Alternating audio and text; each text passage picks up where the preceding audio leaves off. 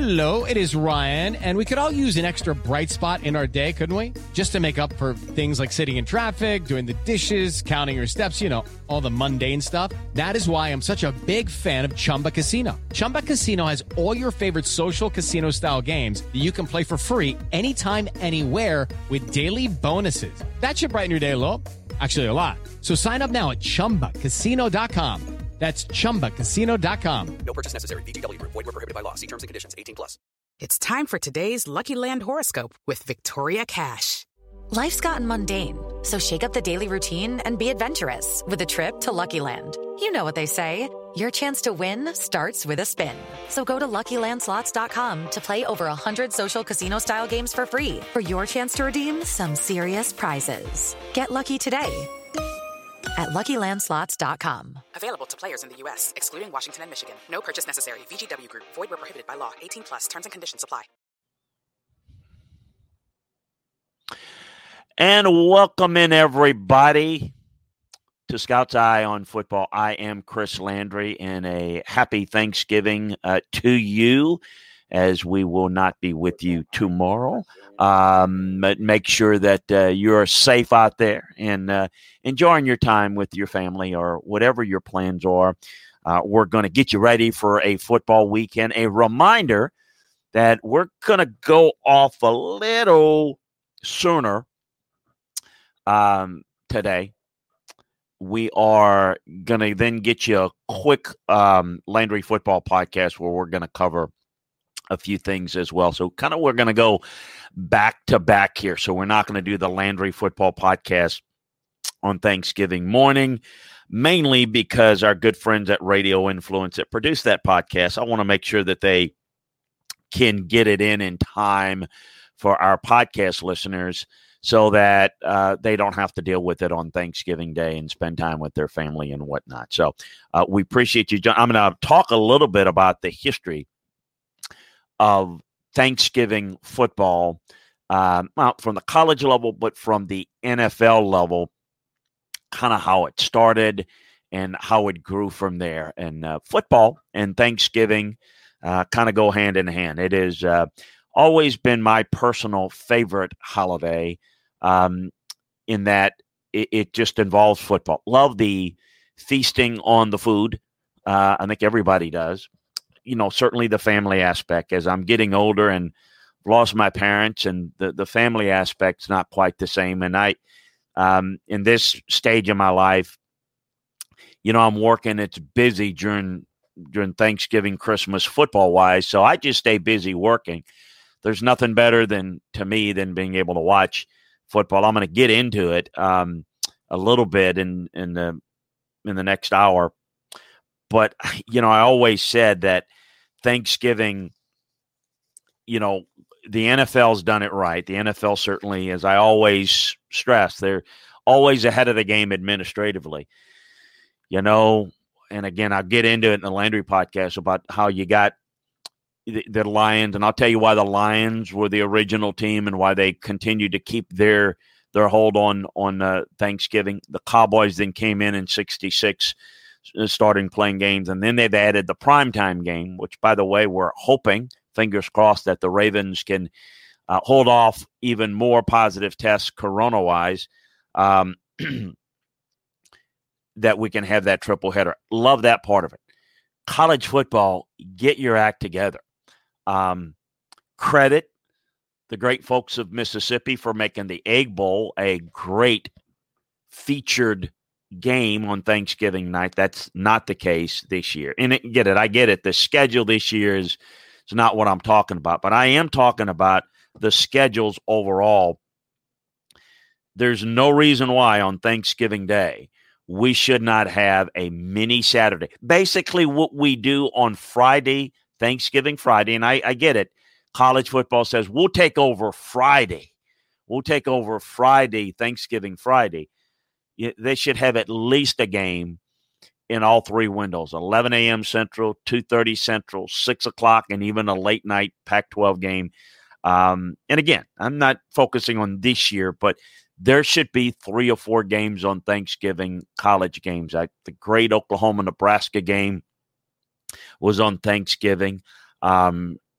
the Texas A&M was a great rivalry. I realize that game's not even played anymore. Oklahoma, Nebraska, and Texas A&M were two of my favorite Thanksgiving Day type games, and they don't even play anymore. So we know things have changed a lot in the structure of college football. Why not change it for the better and make some of these games even more of a spotlight and more featured, as we only have, and I certainly respect and will have my eye on it as I'm watching the NFL games, Colorado State Air Force and New Mexico's Utah State. And, at this stage, you wonder if those games are even going to go off. And this year's a different situation. Anyway, this podcast, want to remind you that if you're listening to this podcast, we invite you, appreciate you doing so, and Landry Football's conference call is where you can listen to this podcast. Sign up, subscribe to it, Landry Football's conference call.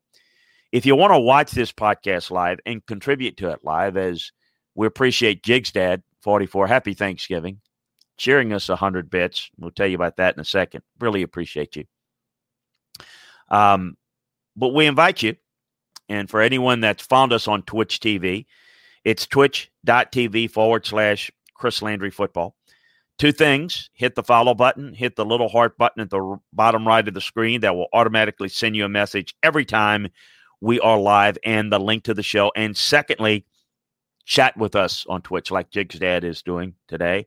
Say hi, say anything. We'll give you a shout back and certainly try to answer your questions. We love it to where, look, if I miss your question or comment, heck, hit me up again. I may miss it, particularly when we get a lot of them, but I love that. As a subscriber to this show, the Chris Landry Football channel, you are the Chris Landry Football Insiders. We'll lean on you to cheer, have fun, and participate in the chat room, and make sure that you do what Jig's dad did and cheer us on a few bits. We'll see on the show. Just below the screen, you can buy bits. They're really cheap. 100 bits is $1. So we appreciate your support. Also want to recognize and appreciate the support of American Betting Experts, sponsored in this podcast. They are one of the largest licensed sports and casino vendors in the U.S. Go to our website, LandryFootball.com. Check us out. Located on the upper right side of the page, you'll see special gaming offers from American Betting Experts. Pick among the gaming sites legal in your states like BetMGM, DraftKings, FanDuel, PointsBet. Sign up and instantly receive an account deposit match or a risk-free bet from $100 to $1,000. It's that easy. Again, go to LandryFootball.com, click on that ad located in the upper right side of the page, and get on in the action with a special offer from American Betting Experts. Also, appreciate the support of Manscaped, and what a great gift idea for you this holiday season. Precision grooming, precision engineered tools. They obsess over the technology of their development of the Manscaped. It's a redesigned electric trimmer. It's a third-generation trimmer. It features a cutting-edge ceramic blade to reduce grooming accidents. Thanks to advanced skin-safe technology, the battery will last up to 90 minutes. So you can take a longer shave. It is waterproof, so you can use it in the shower. They have an LED light. So get 20% off plus free shipping with the code LANDRY20. That's capital LANDRY20. That's LANDRY20.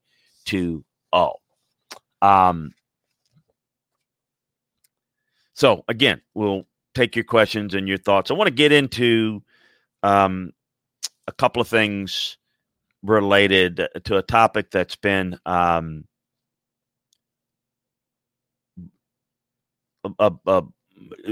up this week, the Clemson, Florida State situation. We'll talk about some of the key matchups this week. And the BCS rankings came out last night, so we're going to talk a little bit about that and just the overall process and maybe some of the things that could be done better. But first, I want to, again, recognize Jig's dad for cheering us on 100. And Rich Coates sends us a question. Hey, Chris, do you see Butch Jones getting a head coaching job at some point down the road? Possible. Probably more in the G5 level. He was very successful at Cincinnati, Central Michigan. So I think that's more likely. Look, people who have been around Nick Saban come out of it pretty well. So I think that there's certainly a possibility. Do I see him getting a Power 5 job? I do not at this point. I really don't. Speaking of where Butch Jones is, an analyst on Nick Saban's staff at Alabama, they came out as expected, ranked number 1 in the college playoff rankings. Notre Dame 2, as expected. Clemson, Ohio State, could see that Clemson's played more games, getting the 3rd spot. Florida, Ohio State 4, A&M 5, and Florida 6. So what are the initial thoughts? First of all, before I get into the overall big picture, like I believe that, and there's always surprises, so expecting it to fully go chalk is probably unrealistic. I think that it is fully anticipated that Notre Dame should be number 2 now. After all, they beat Clemson. What I think is that if they play again full strength, that likely Clemson is going to win. I think an unbeaten Notre Dame going into the ACC championship game probably holds on, probably just only falls down to 4. I think a one-loss Notre Dame likely trumps A&M. But remember something. When people want to throw these scenarios, and I'm trying to accommodate the people that have the answers and the questions that get to me, look, so much of it is how they look when I break down film. So it's hard to tell you how they look when the games haven't been played yet. Ultimately, if I'm deciding between A&M and Notre Dame, I am looking at how I think these teams would match up. Who do I think is better? And that's who I would put in. I can say, like anyone else, that I think a one-loss Notre Dame that's fairly competitive against Clemson in their one loss, having already beaten Clemson once without Trevor Lawrence, I get it, is probably going to look a lot better from a resume standpoint than an A&M team that hasn't played as tough of a schedule, won't make their conference championship game, and got blown out by Alabama. So, I think that it is pretty close. Now, again, I'm making some assumptions that Alabama beats Florida. I think they will. I'm making some assumptions that Notre Dame will run the table before playing Clemson. I think they will. I'm making the assumption that I think Clemson will run the table to the ACC championship. I think they will. And I'm making some assumptions that I think Ohio State will run the table in the Big Ten. I think they will. That doesn't happen. Something changes within. Absolutely, we've got to look at it. And for me, it's not just look at the result, but study the process that creates the result. So I think that all those things are fair game. Look, Florida's in a unique position in that they can control themselves. I said in the film room show last night, look, they can control what happens to them because they can win out and they can beat Alabama. Well, if they do that, they're going to be SEC champions and they're in. So you'd rather be Florida. Well, yeah, except, you got to beat Alabama. Not easy. So,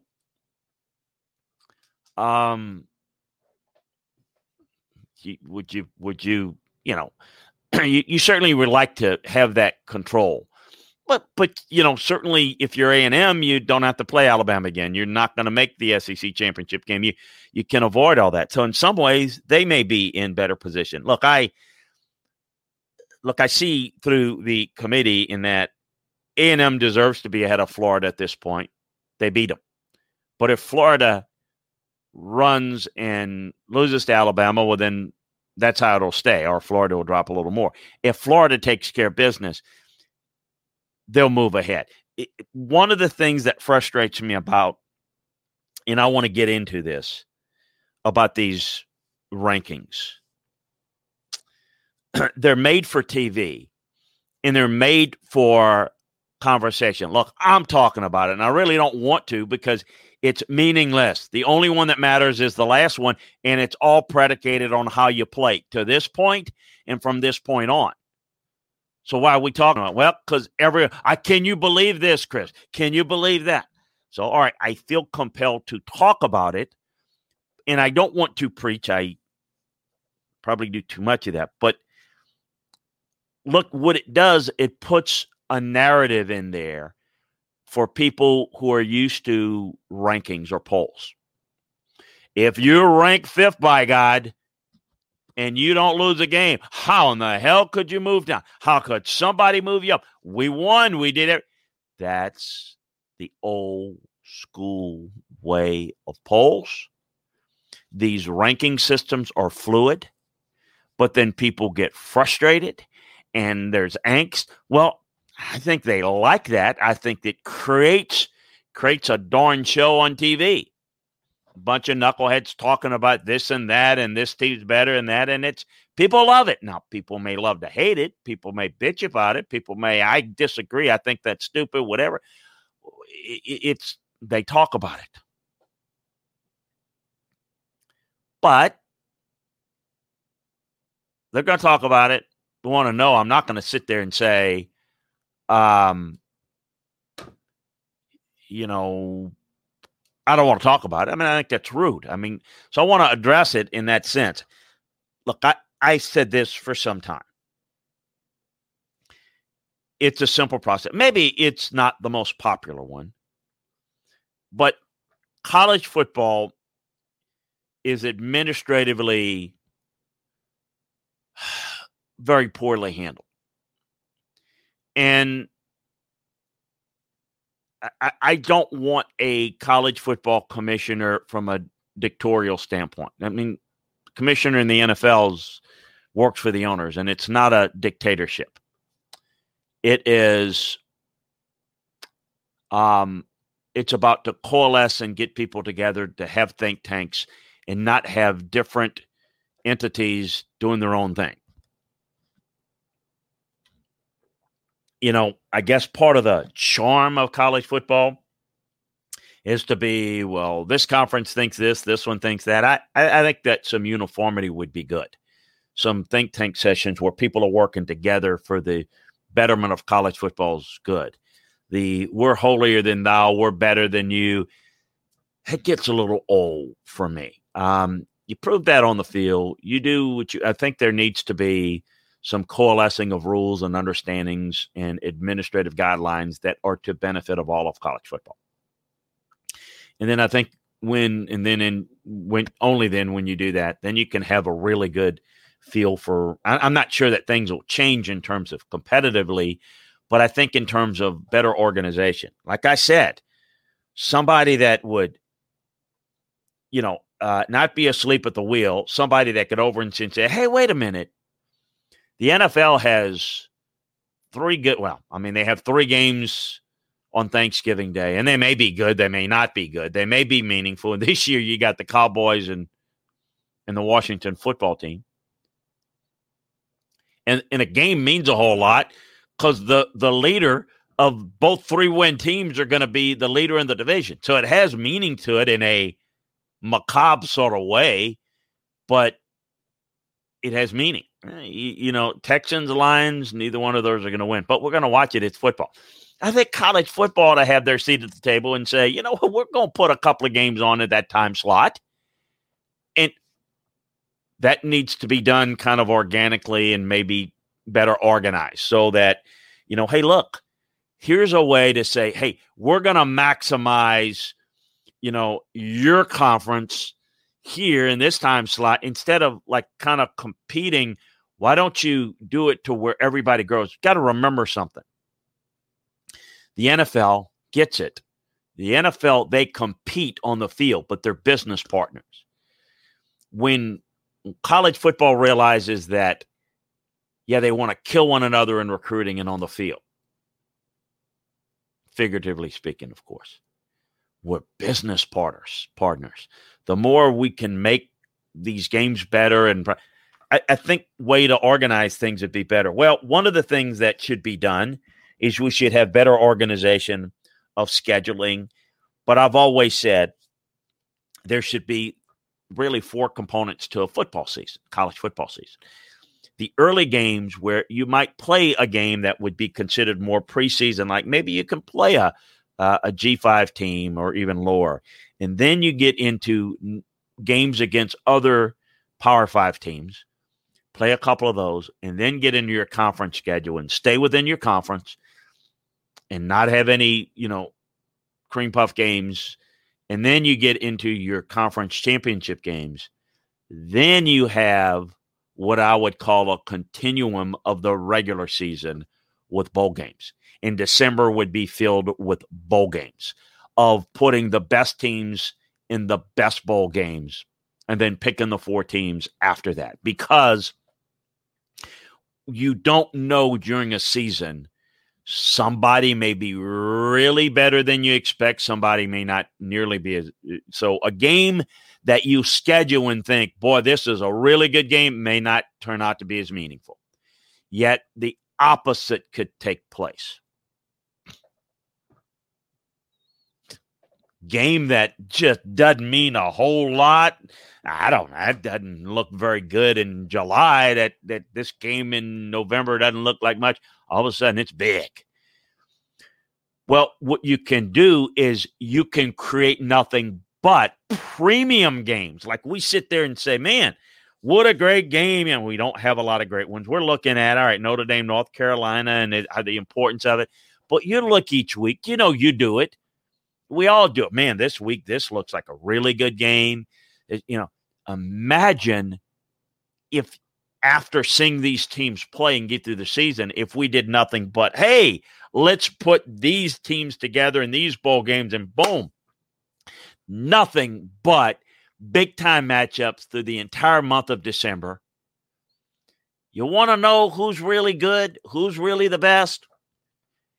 We may still argue over who the 4 are and who's number 5, but we're going to argue by a little bit more of a sample size of good versus good as opposed to this team didn't play anybody. I mean, it's like what we're dealing with BYU Cincinnati. There's nothing they can do. I feel bad for them. They're good teams.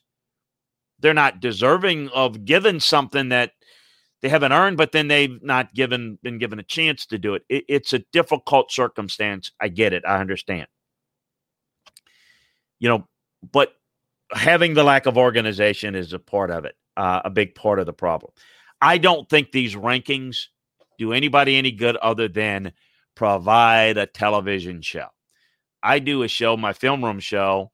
We do it, Scott Seidenberg and I, we do it live as it's on live, and we tell people what happened. It doesn't matter. Yeah, I can't believe this team.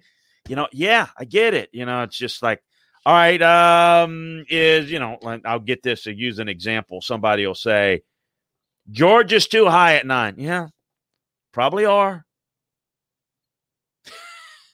So not going to make a whole lot of difference. Northwestern, do they belong there at 8? Should they be higher? Should they be lower? Is Northwestern better than Cincinnati? I mean, those things are interesting. They're not pertinent at this point. Now, people might say, well, but they are pertinent because, if they're ranked here now, then they're going to be, that means if somebody loses, they move up. It shouldn't be that way. Every week's a new week. This is a bigger challenge this year because every week, sometimes bad news where you don't play. How about Wisconsin? Wisconsin, season's over, not even eligible. Look, it's unfortunate.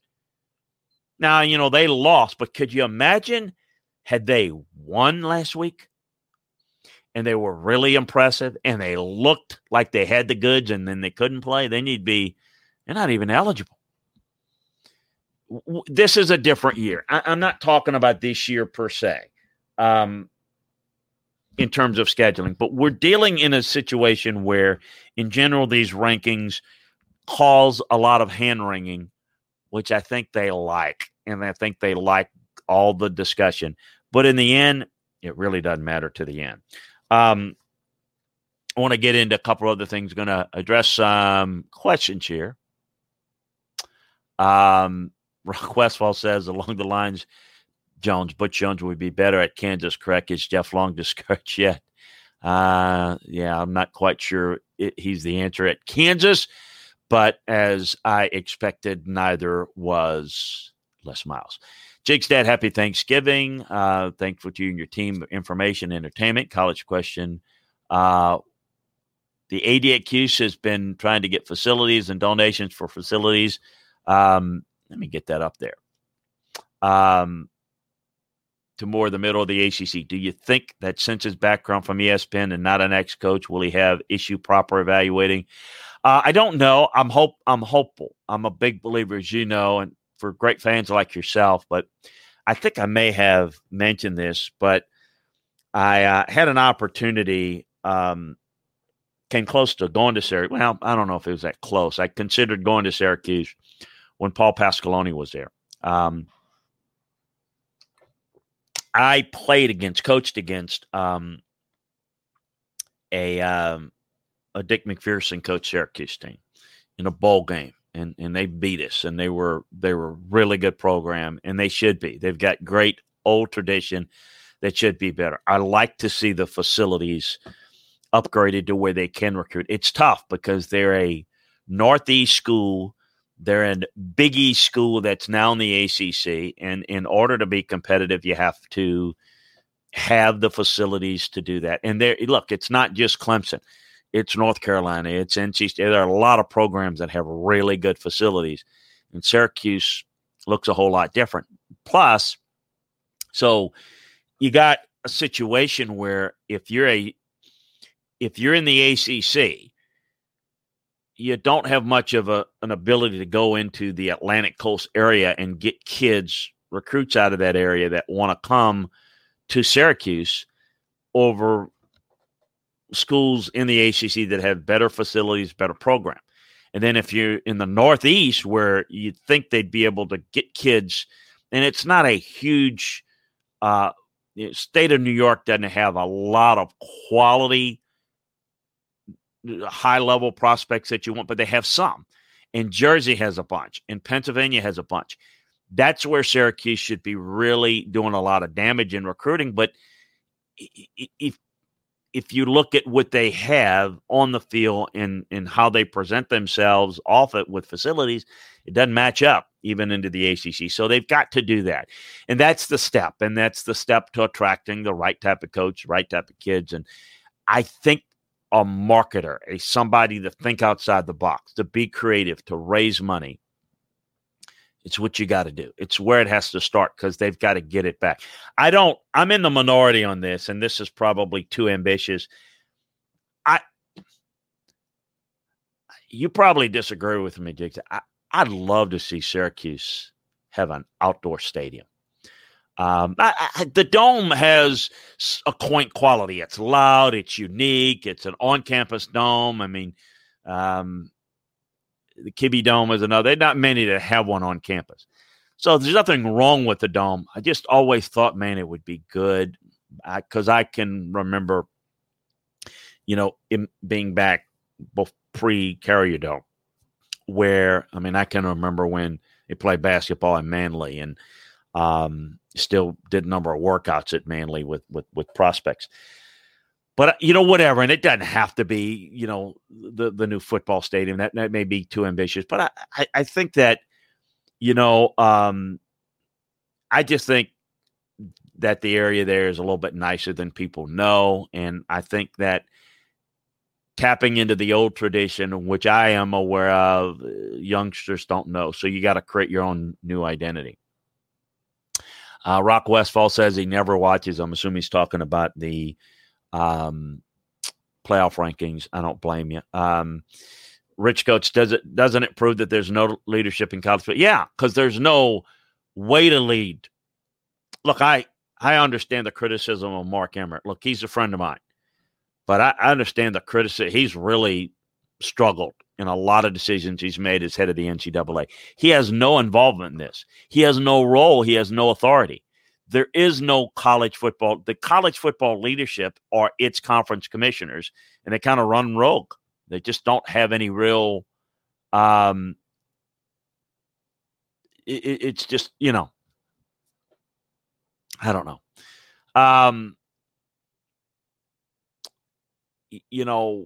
The thing about it is you've got to have, in some ways, a politician of sorts to get people to think along the same lines, which best for the big sport.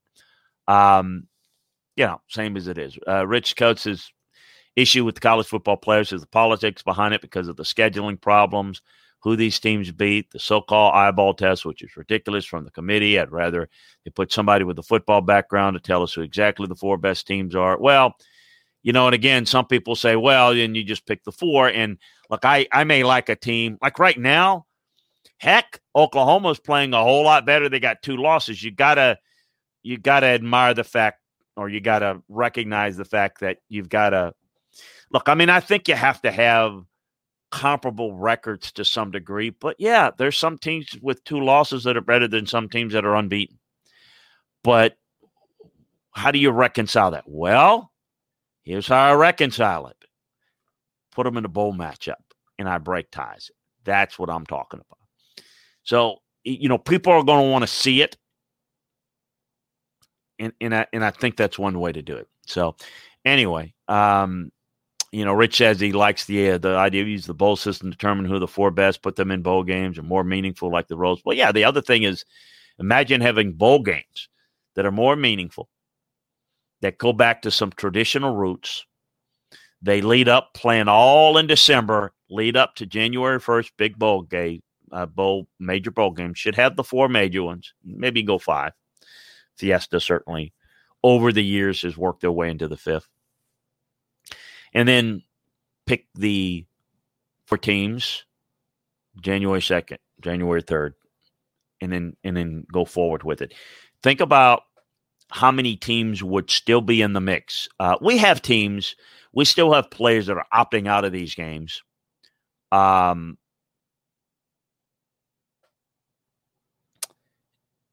When their season's over.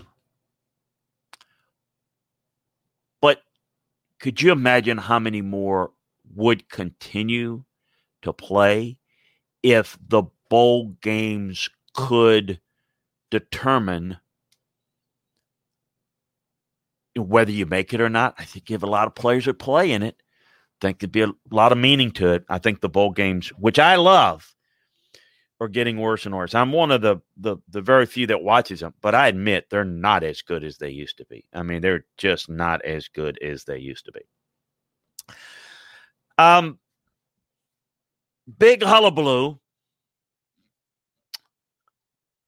down in Tallahassee, Clemson, Florida State. And look, there's some cogent thoughts on both sides. One thing, and again, I'm new to this and I'm learning as well. I'm confused as hell, quite frankly, on some of this testing on how we do it. And I understand Clemson feels like they followed protocol. But I wonder sometimes what's wrong with the protocol. I keep going back, and I those of you know I've got a long background in the NFL, but I do so much work in college, and my NFL work just is so tied to college that it naturally brings that comparison that maybe frustrates people when I talk about it. I don't want college football to be like the NFL, and I don't want to be in the NFL to be like college football. I think that they should be unique. And what makes them unique is like having 2 children. You want them to have their own unique personality, as do I. I love them both. And I love the differences. But I also think that there's some things that you could really learn from the other. And I think there's no doubt the NFL's got a lot more money and they can do testing a lot better. And we got situations, but we're going to get through an NFL season. We're going to get through the games and we're going to play every game. And, they're going to figure it out. Again, there's a lot more money. Big difference. But, in college, I wonder about a system in which don't we need to get the tests. And, I mean, everybody understands that the way it works is travel day to a road game in college football is Friday. Before you get on a plane or a bus, by Thursday night, you got to have all the tests for that week. You can't be taking a test and awaiting a result of a test and putting a guy on a bus or a plane. If that meets protocol, the protocol sucks. It makes no sense. I get it. There's a lot of things that go into it. If he tests negative 2, 3, I get all that. It makes my head spin. It gives me a headache. You can be positive but test negative. You could be negative and test positive. So I understand that we can't fully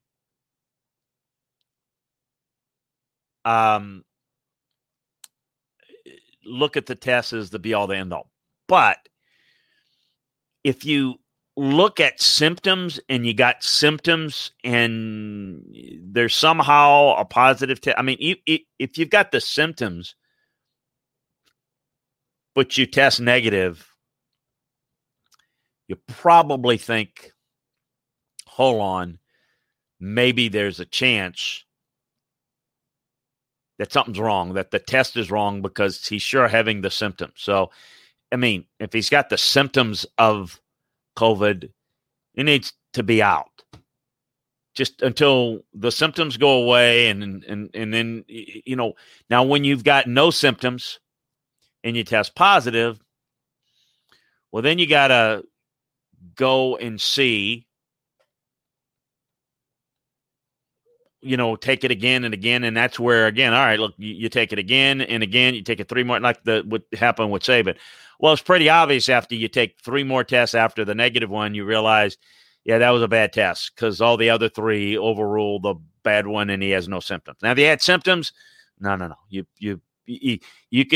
could have all the negative tests you want. If you got symptoms, shouldn't be on, you know, if that's the protocol, don't get on a bus, don't get on a plane. So I understand that the protocol was followed, but the protocol is flawed. And this is something that you could see happening. One set of doctors say one thing, one set of doctors say the others.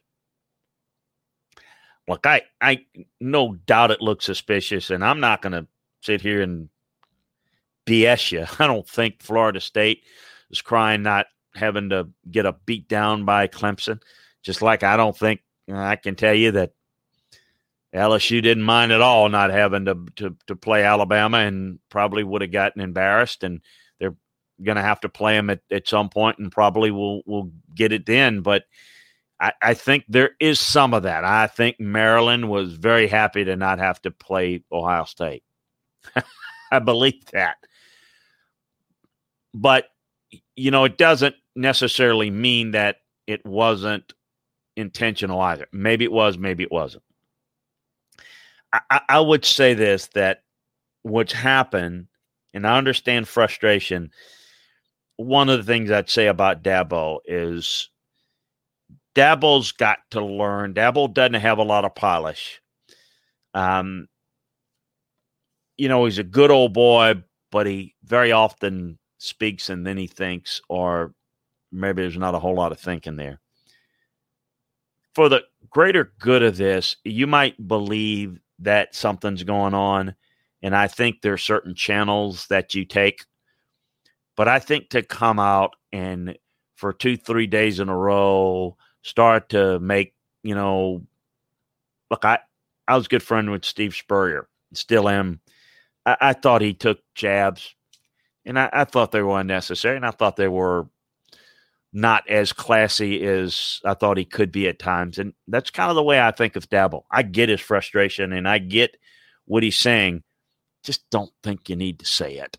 You know, I think you need to, there's a certain way you could say it better. And I realize that Dabo doesn't really know how to express himself in a proper professional way. He kind of does it. his way. And, okay, you be yourself. I don't blame that, but that's just an area that I think he needs to improve upon. Those are, it's serious issues regardless what you think, and it's, I think, very unfortunate that a lot of people have looked at this whole virus in a political realm. The reality is there are a lot of people that get sick, and there are a lot of things that we don't know about it and that we need to be cautious about it. Not panic, not shut down the world, but I think we need to be respectful of others. And I don't think we're respectful of others. And look, myself including, I don't think, sometimes we think about how others feel with what we say. And I think if we thought about how it would make somebody else feel by saying something or doing something, maybe we would think better about saying it. And maybe we'd say it differently or not say it at all. This is a frustrating year in society. And in the grand scheme of things, football, while we may think it's important for our release. It's important certainly for somebody like me and my work. But, most people, it's a release. It's fun. It's not life or death, but we need to be careful. I can tell you that as a college coach, there is a immense amount of responsibility of caring for your players and making sure about their safety and their whereabouts. And that means a whole lot more than people on the outside will know. It's not something that you can really appreciate unless you've been in that spot. And so making sure that players, you'll get over it. What if there is some underlying issues with a player? You've just got to be careful. And, the difficult thing as the coach, these are administrative decisions. I don't know. I don't know that it's right. Like I said, I'm sure Florida State's not crushed that they didn't have to get crushed by Clemson, but I also don't think they were doing it to dodge the game. I think that's a little bit over the line and certainly not something that Mike Norvell and the Florida State football players deserve to be pushed at. Now, you want to make a statement about, what you think your protocol was and the conference's protocol. And I think there's something to the effect of, making sure that the protocols are correct. Making sure that you're doing things on the same page, I think are fair. But I think the catty comments, I think we could all do without. Let's get talk a little bit about the matchups this weekend that I'm focusing on and what I'm focusing on. Notre Dame, North Carolina. There are not many games on the Notre Dame schedule that are going to be hiccups. North Carolina could be one. Notre Dame is better at the line of scrimmage. Notre Dame has got some injuries on the offensive line, but they can control this game. They can run the football, and I think move it through the air effectively with their big tight ends against North Carolina's defense, which is not very good. I've not seen much improvement at all. But I do see North Carolina, their explosiveness on offense, their potential to get ahead and cause some problems. If Notre Dame does not play well, then it's going to be potentially a problem for Notre Dame trying to play catch-up because I don't think they're really built for the explosive game. I still think Notre Dame is the better team. They'll take care of business. But North Carolina's been a little inconsistent. When they've been bad, they've been really bad. But when they've been good, they're really good. If we get the really good North Carolina, this game might get real interesting and certainly could upset the apple cart potentially in terms of the playoffs. We don't have the Apple Cup. We've got the Oregon State Civil War. Jonathan Smith is underrated program, underrated coach. It's going to be interesting. Nebraska, Iowa. I'm curious to see if Iowa shows up. Iowa State, Texas. I'm curious to see this Iowa State team. It's really solid, very well coached. Texas could start to shine a bright light on things if they're able to pull a win like this away when not much is expected of him. That's when they step up. Curious to see for that reason in this game what might play out here. Stanford, Cal play for the Axe. Arkansas, Missouri, Kentucky, Florida. Don't think Kentucky can slow down Florida, and certainly if Kentucky gets behind, they're in trouble. Ohio State goes to Illinois. Penn State, Michigan. Just wondering if anybody's going to show up in that game. Auburn, Alabama in the 2:30 Central window. Not seeing Auburn doing much here in this game. Don't like this Auburn's defense being able to defend against this Alabama offense. I think certainly this I'm curious to see what this Alabama defense does against Bigsby. But I like Alabama, and I like them potentially big in this one. Rivalry game, though. Those games sometimes end up closer than we expect. Colorado, USC. Can Colorado, first year under Cardorell, give USC a scare? Yeah, they can. USC's been able to pull it out. Northwestern goes to Michigan State. Pitt, good defensive team, and it give Clemson a fight. Got a feeling Clemson's going to be angry. Cincinnati's got Temple. The Egg Bowl is now on 3 o'clock Central Time. I'm curious to see how the offenses fare in that game. LSU, A&M. A&M eager to play. I think too explosive. LSU's given up more explosive plays than anybody in the country. I think A&M probably wins and wins impressively in a beatdown fashion. Curious to see JT Daniels and this Georgia offense, what they can work on this week against a South Carolina team that's pretty much given up the season. Oklahoma, West Virginia. This Oklahoma team starting to play pretty well. They've lost 2 games, kind of taking themselves out of it. Interesting as they go to Morgantown. So that's kind of a look of the matchups. Got a number of games that are being canceled. Minnesota, Wisconsin, and I'm sure there'll be, unfortunately, some others. So keep an eye out for that.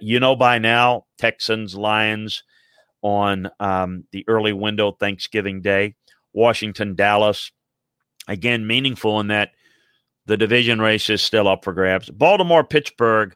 Hopefully we can play that game. The league is going to do everything they can. That game could get postponed to Sunday, Monday, or Tuesday if there's some issues. But that would be a real void to lose their primetime game on Thanksgiving night. Sunday, Tennessee, Indianapolis. Colts have played the Titans very well. This game will pretty much be for the AFC South. Indianapolis winning a couple of weeks ago could pretty much put this one away. Chargers, Buffalo. Buffalo at home.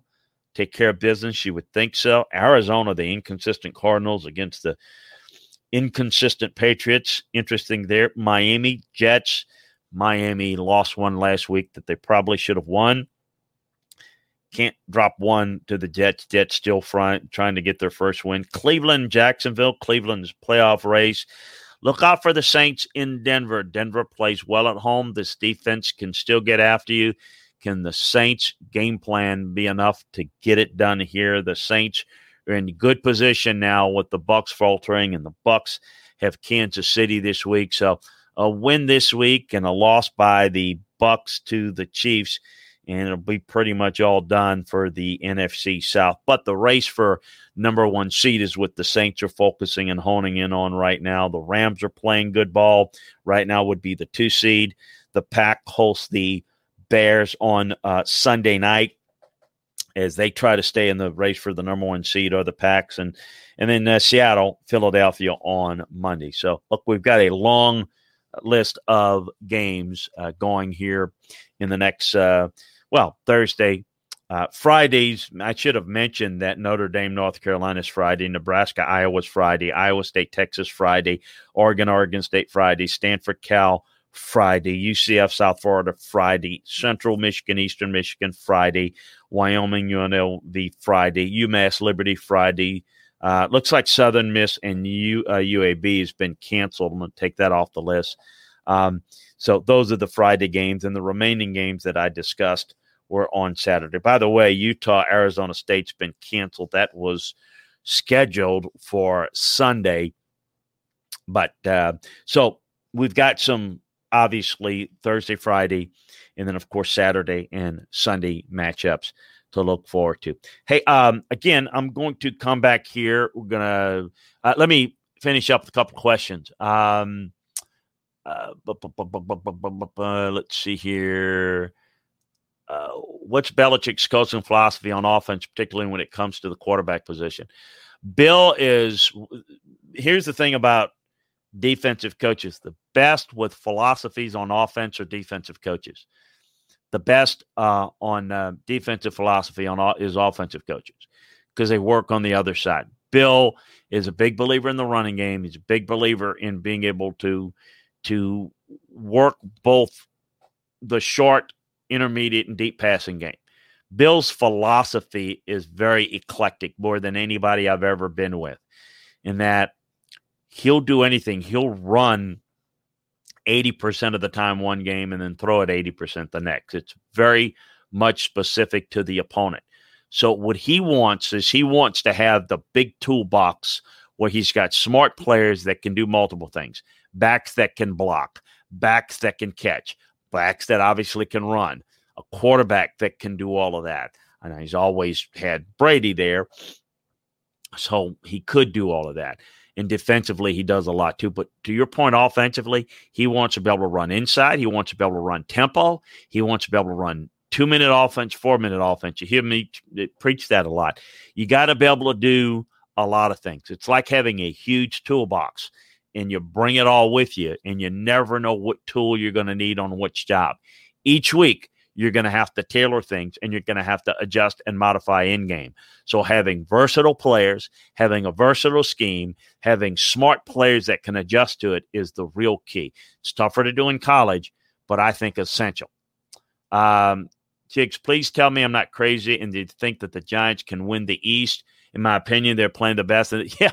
Hey, Chicks, anybody can win the East. Or better yet, 3 teams can lose it. Somebody's going to end up. Why not the Giants? They are playing better. They are playing with more confidence. Can't look at Dallas and Washington and Philly and say they're better than the Giants or the Giants are better than them. They're absolutely in it. I was referring to this week that the Washington and Dallas are playing, and that's – look, I mean, it's not a big game. Nobody in the East is doing any damage in the playoffs, but it's important because somebody's going to win the division. And I can give you 2 examples. Carolina one year was 7-9 or 7-9-1 or whatever. And then one year Seattle was 7-9, won the division. Both of them won the first round game. Seattle was the one Marshawn Lynch just torched the Saints in that game. So look, I'm not suggesting that, but there is no question that everybody's alive in the East. What's your scouting evaluation of Justin Tuck out of Notre Dame? Well, Justin was a really good player out of Notre Dame. I thought he had an outstanding first step. I thought once he learned his counter move at the pro level, and he did, was really good. But, what made that Giants defense so good was that they had so many guys. Is Rock Westfall, is Doug Peterson the ultimate accidental Super Bowl champion? Your grade for him? Look, I think Doug's a good coach. Look, I mean, he did a really good job there, and that team was well coached. You don't accident your way into it. But I think we think, winning a Super Bowl is easy. I think there's some guys that maybe never even get to the Super Bowl that are really good coaches. I think Doug is good. What it shows you is that it takes a village, it takes an entire organization, and it takes right combination of players, the right amount of help, the right amount of situations. And I quite think you look at the roster, that roster is not very good. And they're banged up. You know what? They had a very good offensive line that year. So what you call from a play standpoint works a lot better. You take a young quarterback like Carson Wentz, put him behind a line where he's getting his body rocked. All of a sudden, he's gone into a shell. And now he's a bust, and you got to change him. Yeah, you can screw up anything, but is it a reflective that Doug can't coach? No. Can he get it corrected? Well, it depends on how good a job you do around him. I think that how they have done things historically, a little bit overrated from a roster standpoint. I think they've been up and down, have been hit and misses, and a lot of people end up with that. But I look at the Eagles as a roster that Dallas has a better roster. At least the Giants have a good defensive line. I mean, the fact that I know the Eagles are not good, but I mean, I think right now their roster in terms of being devoid of playmakers and injuries are probably at the bottom of that division. And that's saying an awful lot since nobody's very good.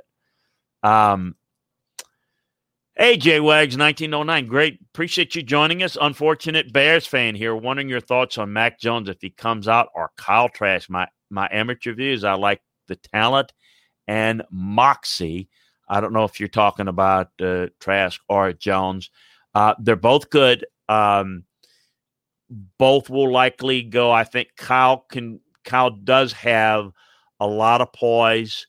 Kyle is very tough. And I do think he has like going for him. Mac Jones does as well. I think the big key is they've got to make do they want to go forward? Is Matt the answer? Is he the guy to coach and evaluate these quarterbacks? Ryan Pace. They've got some tough decisions to make. It's a roster that, as you know, as a Bears fan, is good on defense, but they have to be perfect on defense. And so I think this is a fix that's a lot easier than maybe people might think. But they have to get the right guy to fix it, and they have to make the determination of whether Matt and Ryan are the guys to fix it. And then if they change, you got to be careful to not completely change it to where you ruin what you've already built.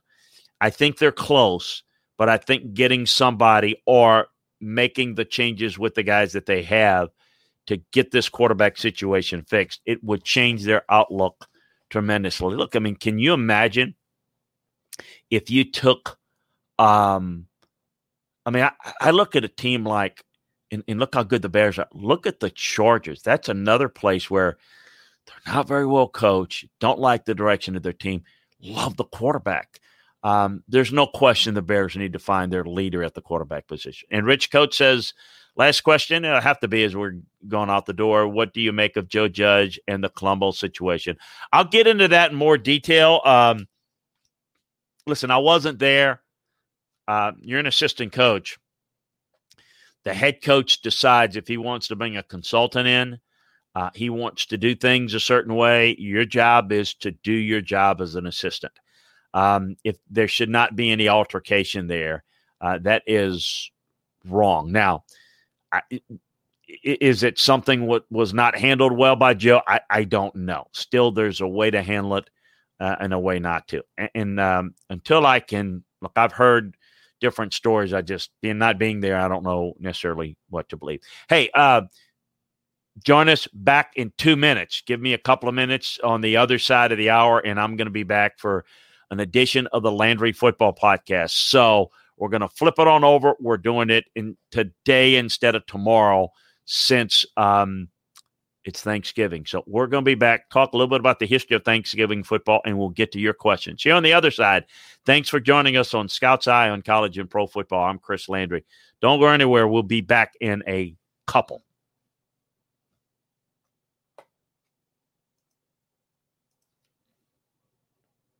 Judy was boring. Hello. Then Judy discovered ChumbaCasino.com. It's my little escape. Now Judy's the life of the party. Oh, baby, mama's bringing home the bacon. Whoa, take it easy, Judy. The Chumba life is for everybody. So go to ChumbaCasino.com and play over 100 casino-style games. Join today and play for free for your chance to redeem some serious prizes. ChumbaCasino.com. No purchase necessary. Void where prohibited by law. 18 plus terms and conditions apply. See website for details. Okay, round two. Name something that's not boring. A laundry? Ooh, a book club. Computer solitaire, huh? Ah, sorry, we were looking for Chumba Casino. That's right, ChumbaCasino.com has over 100 casino-style games. Join today and play for free for your chance to redeem some serious prizes. ChumbaCasino.com. No purchase necessary. Void where prohibited by law. 18 plus terms and conditions apply. See website for details.